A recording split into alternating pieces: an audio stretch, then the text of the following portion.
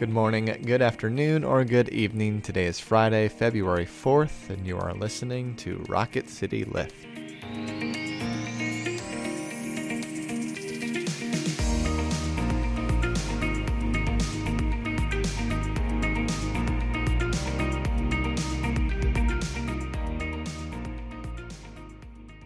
Hi, everyone. Welcome back to Rocket City Lift. I'm Tara Bulger. And I'm Brett Goodeman. And we come to you 3 times a week and try to bring a bit of a spiritual lift to your day.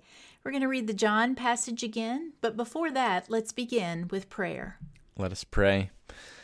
Lord God, in the reading of your word, may we experience the living water that is Jesus Christ. May we experience grace, which is Jesus Christ. May we experience all that Jesus is and live as transformed people, as people who have touched grace and can no longer remain the same. We pray this all in your name. Amen. Friends, listen to the familiar story of Jesus and the Samaritan woman from the 4th chapter of John's Gospel.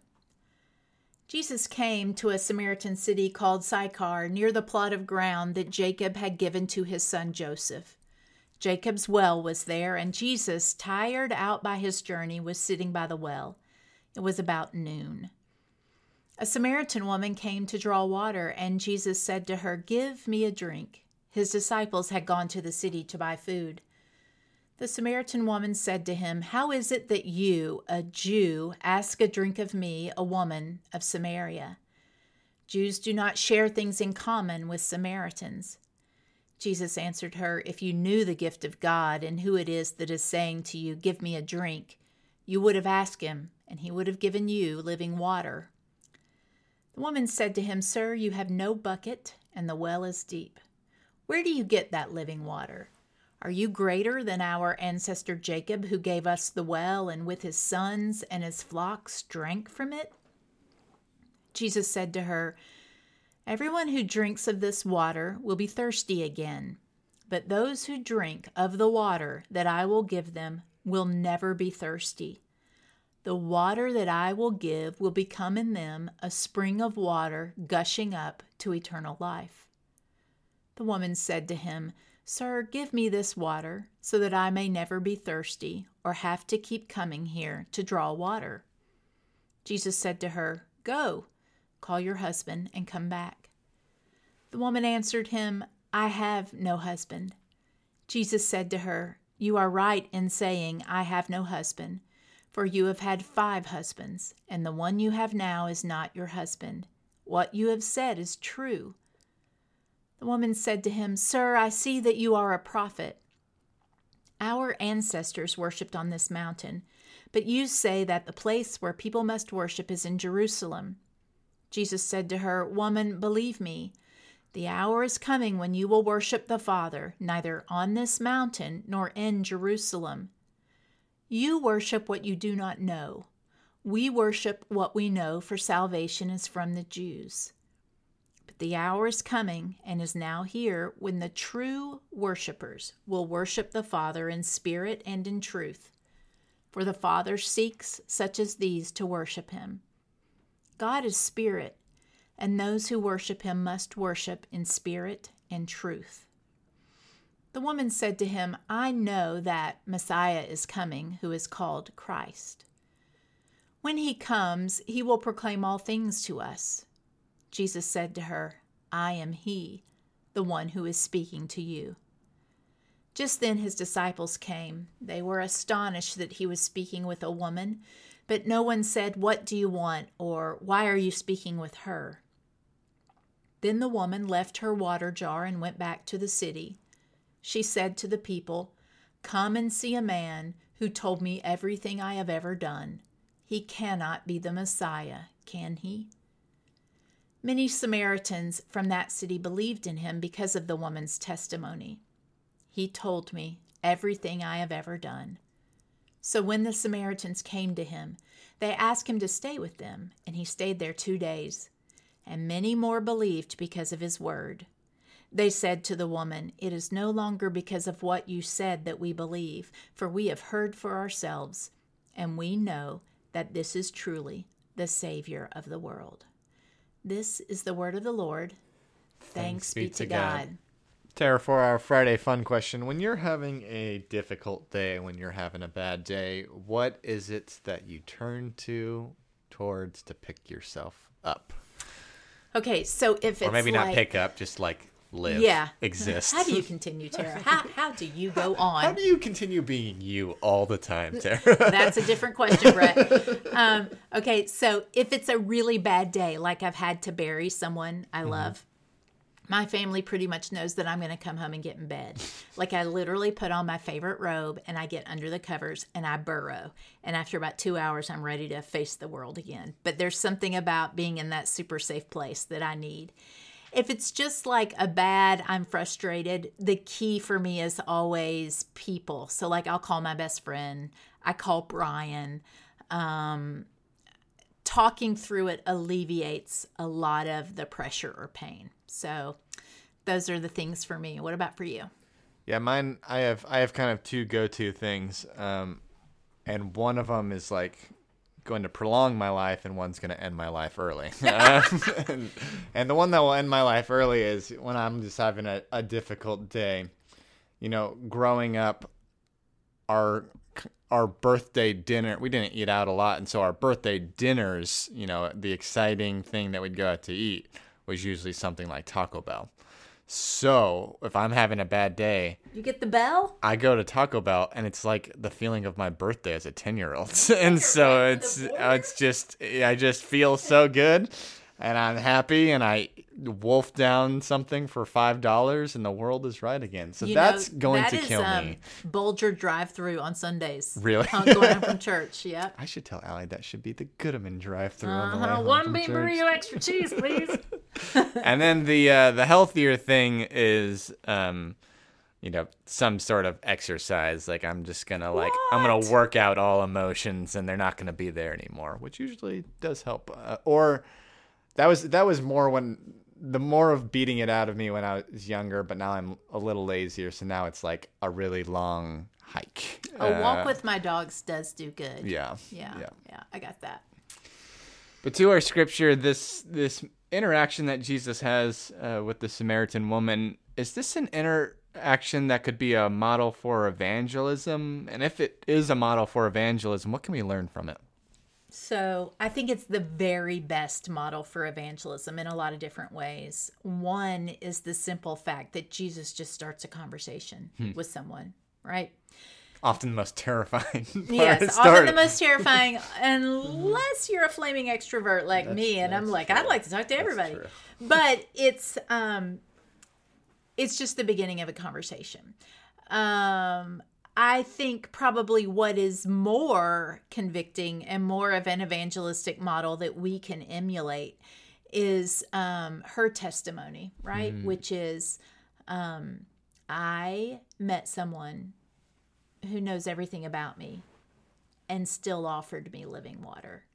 And so to tell people that, I think is this great model for evangelism. And you know what's so interesting to me too is that when she first goes back to her people, she says, he can't be the Messiah, can he? And so being transparent too of like, I still have doubts and I'm still not sure, but what has happened to me so far was so convicting. I'm here telling you. What do you like about it? Yeah, it sounds like we need to get, WWSWD bracelets. What would the Samaritan woman do?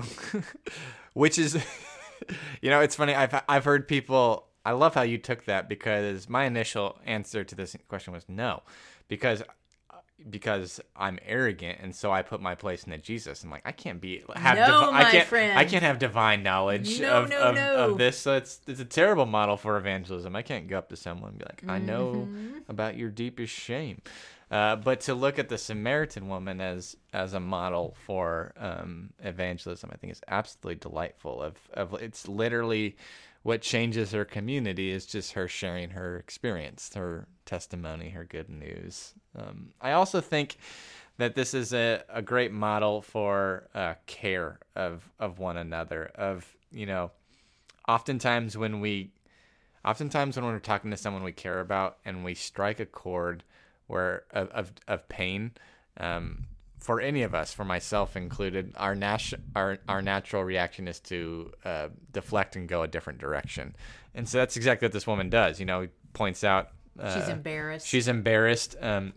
Some people, some feminist scholars think that it doesn't say she had affairs, but they could have died. They could have died, and now she can't marry another husband because no one will marry her because her past 5 have died. Who wants to be a part of that? She's the Black Widow. She's the Black Widow. Exactly. That's exactly what I'm saying. It's hard being the Black Widow. And so immediately when it gets to that really deep part of her life, she switches it to a theological question of, but where should we worship Jesus? And Jesus immediately he kind of brushes off the question and gets down to the point of it, which is like, where we worship doesn't matter, but the grace that's coming to you will change us.